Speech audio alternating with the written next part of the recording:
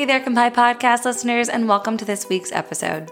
This week's podcast is part one of a conversation all about BaaS, or Banking as a Service. Paul Wilmore, Performline COO, sits down with Tanner Mayo, president of FedFice and the BaaS Association, and Amanda Swoverlin, chief compliance officer at Unit, as they discuss the current state of this rapidly growing industry, how fintechs are building trust with consumers as we see more of a shift to the less traditional banking model, their stance on who's responsible for regulatory compliance and consumer protection in this space, the bank, the fintechs, or both, and the expertise and compliance that banks can offer these fintechs given their history of regulatory oversight. Thanks for listening and enjoy.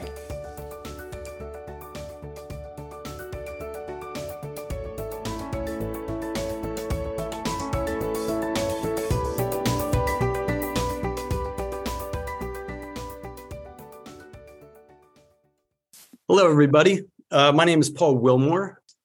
So in today's edition, we're going to talk about compliance as a competitive advantage, which I love the title. It's probably a little bit of an oxymoron, but I'll tell you, in today's environment, I don't think it's ever been more true. I'm joined today by two great folks who are really living this every day. Amanda Swoverlin, who is the Chief Compliance Officer at Unit, as well as Tanner Mayo, who is the president of FedFice, as well as a co-founding member of the BaaS Association. So maybe we can start off talking a little bit about kind of just what's happening in the industry right now, right? The explosion has been incredible. Tanner, you seem to touch just about every aspect of this industry. So I'd love to get your perspective on kind of how has the industry evolved over the last 2 years, and why do you think that it's seen such incredible growth? You bet. Yeah. So a couple of numbers I pulled for you, Paul. So we've seen, I believe it was 43% growth year over year in the number of BaaS banks, which is just, in a highly regulated space, right? And we're pretty used to things taking a little bit of time. That's pretty explosive. So I believe the numbers we were at 75 BaaS banks, partner banks last year, 116 as of this year. So, that's probably the first point for us all to see that this is a big thing. And per the OCC chairman, that fintech is here to stay, right? And so I think those two things go hand in hand, which is pretty cool. And I think, to all that growth, we definitely see in the financials of these organizations, top 1% in pretty much every earnings category. Obviously, we all understand Durbin and interchange. That's a pretty easy part. And then if you, be in the card side of the house, then if you think about the lending side, think about folks like Lending Club, Rocket Mortgage, et cetera, right? There's been a lot on that side, just digitization that's brought up opportunities. So we're seeing a ton of revenue heading towards the BaaS banks, which is a big driver. Yeah, that's awesome. Amanda, you sort of sit in between the two. I'd love to get your perspective on kind of what you see as far as growth and what do you think the big drivers are of what we've seen recently. Yeah, well, I think it's actually a really exciting time for banks and for fintech partnerships, even amongst all of the change in the industry right now. Really from where we sit, technology providers that are entering this space to offer financial products in partnership with a bank. At the end of the day, banking is about trust, right? Even if you just go to core banking principles, it's about trust. So these technology providers have been spending years building trust with their customer bases that are already existing, and they really understand who these customers are, and they're in a really great position to offer them very customized products and services. And the ecosystem is ready for change. We actually did a market survey, doing some research on, what do these consumers and small businesses want? And it was remarkable how ready for change people are, of like where they will get their banking products and services from. And so from our seat where we look at it's kind of a win-win-win situation, right? And kind of to what Tanner was saying before, but really at a needs-based principle, right? So the technology companies that are offering these products and services, they get to deepen their relationships with the customers that they're already serving. The end customer actually wins because they get a highly customized product that really benefits them and is what they want to use. And the banks win because they're now getting to reach a customer segment that they normally wouldn't be able to have access to, and they're able to serve a new community in that particular way. So at the end of the day, we really look at it as a moving kind of from what I'll call like a one size fits all banking infrastructure to now with these partnerships, these highly customized banking products that are able to serve communities in a way that really fits their needs and benefits them. So, we see that this change as a really positive change. Yeah, I think you're right on. And I think the fintechs are filling a void that, quite frankly, the big banks just weren't able to fulfill.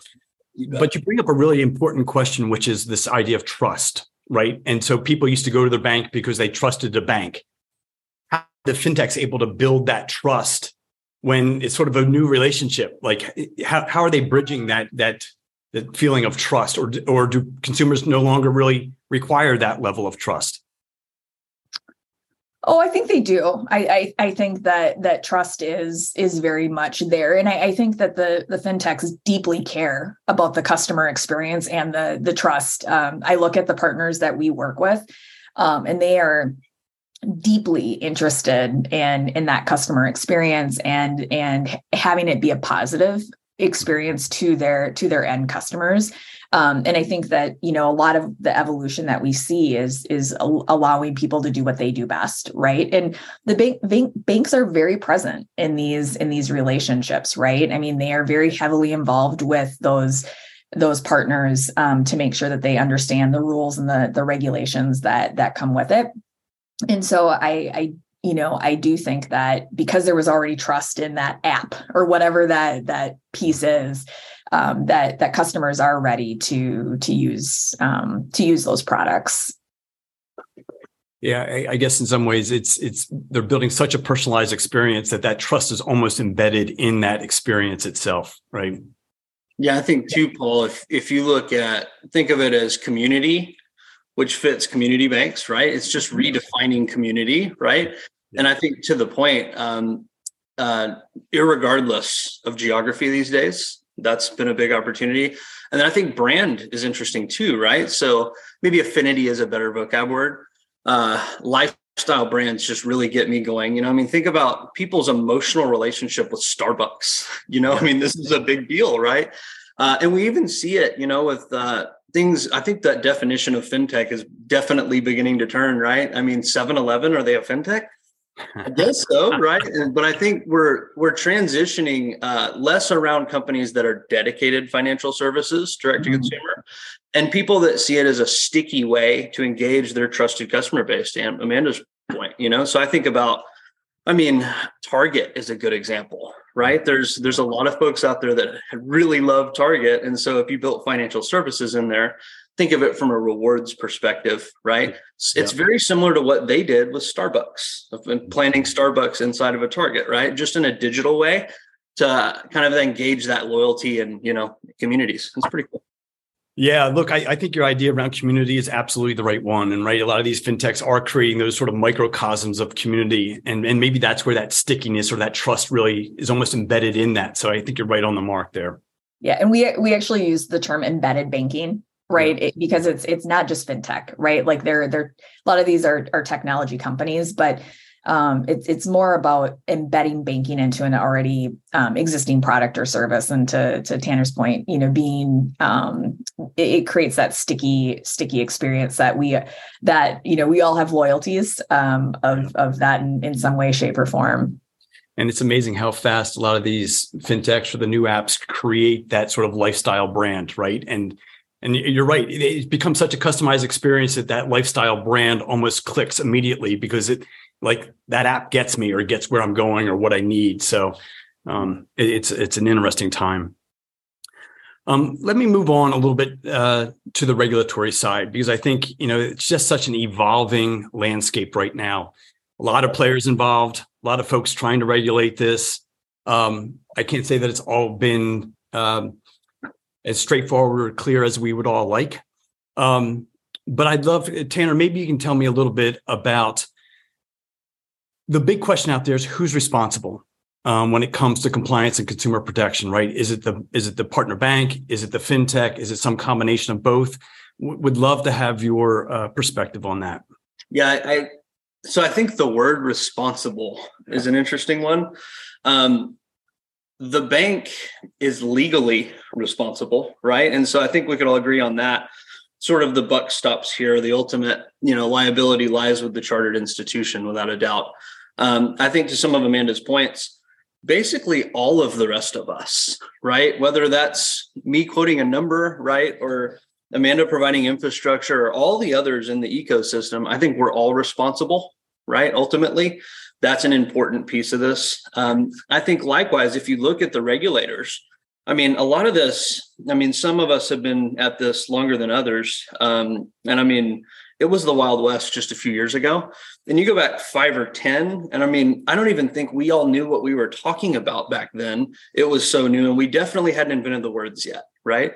But think about something like, the Southwest Airlines credit card, right? There have been issuing banks for like 50 years, So I think this is it's a newer knee-jerk response from the regulatory side, but much of what we're doing, with the exception of things like crypto and some interesting money movements, right? The bulk of the things that are going on in BaaS have been going on for, frankly, decades, right? In one form or another. So I think that's important. But ultimately, my stance would be legally the responsibility is the bank, but the social responsibility is all of us. Yeah, very well put. Amanda, what's your feeling about kind of this changing regulatory landscape and what kind of impact it's having on this industry? Yeah, I spot on, Tanner. I agree. I often look at the airline and hotel branded affinity cards that are in my wallet that I use every day, and I'm like, we've been doing this for a really, really long time. It's just a new set of brands, right? That are showing up on the top of the card. And we're using APIs instead of the mailer that's going out and landing in somebody's inbox at home, right? Conceptually, it's not that different, right? Except we've moved to a more technology-based way of doing it. And the number of brands have expanded because you know why? It works. Those cards are successful. It's been successful for that. So, I think that everybody in the ecosystem has to be responsible and has to play, with that. So I think Tanner outlined exactly where those responsibilities lie. And we are very much a company that is, we like to information share about best practices with others and really talk about how we think about things. We publish a lot of our guides and our requirements in a very open source way because we truly believe that we should all collectively make the ecosystem safer, right? And share best practices and do things that are going to promote that responsibility across the ecosystem. So I think that's really important. A lot of things are already in place today too, right? There probably will be some level of new regulation if you look back to when prepaid went through this evolution, and some new regulation, came out of that. But at the end of the day, a lot of it's already there, right? The Bank Service Company Act, all of the regulatory guidance around third-party risk management practices from the regulators. So I think it's really about, kind of coalescing around that existing regulatory set and using that guidance and kind of streamlining that. And then if new regulation needs to come to be a little bit more specific to this, then I think that, the industry is pretty quick to adapt. We're a pretty nimble industry. So if there's new regulation that comes, we'll always welcome it, especially if it adds clarity, right, to the system. I think that's right. And you're both right. This has been around for a long time, right? I'll date myself probably a little bit far back than I should, but I was part of a group that started Juniper Bank, which was one of the original neobanks, full digital back in the year 2000. And BB&T was our partner bank at the time. We were using their charter. But I think what was different about then than now is all of us that started Juniper Bank, we were all bankers. And so we were coming from a bank to start another bank. And so we were already well aware of all the regulatory climate and knew that we were embedded in kind of our DNA. It feels like today, a lot of the fintechs are technology first, banker's second or banker's third in the line. And so a lot of them aren't going into that, with compliance or regulatory view as their number one agenda. And so I think in some ways it feels like that puts a lot of pressure on the partner bank to be able to provide that oversight that the fintech itself doesn't have in their DNA. Am I reading that right? Or how would you kind of view that in today's climate? Either one of you, sorry. I would piggyback. I think Amanda said something that was very important there, a really key vocab word that we're all looking for more of: guidance. Yeah. I think that the lack of guidance, right, is something that's a struggle, maybe not for your third, fourth time banker, to your point, but certainly for the fintech newcomers who, look, we're going back to date ourselves a little bit, let's say 10 years ago. I think in that perspective, it was very much the mindset that bankers are stupid. Right. I think we've all seen that mentality seriously shift with some tough learning lessons on the fintech side. Right. Which is a real positive, because that's felt like a very adversarial relationship for a long time, that both sides are starting to see the merits of the other, which is a positive. But to the point if you're sitting on the fintech side of the house, the lack of guidance means we generally know what we're trying to do. We generally know how to do it, but the details lacking. And so I think what we've seen recently, a lot of stumbles could be related to that, right? And I think, look, crypto is sort of an obvious space, right? We're leaving the regulated financial industry with money, and then we're going to debate down to the millisecond what the moment in time was, right? And what the rail was. It gets a little messy. And so I think you've got to have some of the regulatory moves that we've seen. Unfortunately, I think it's been less carrot and more stick of late.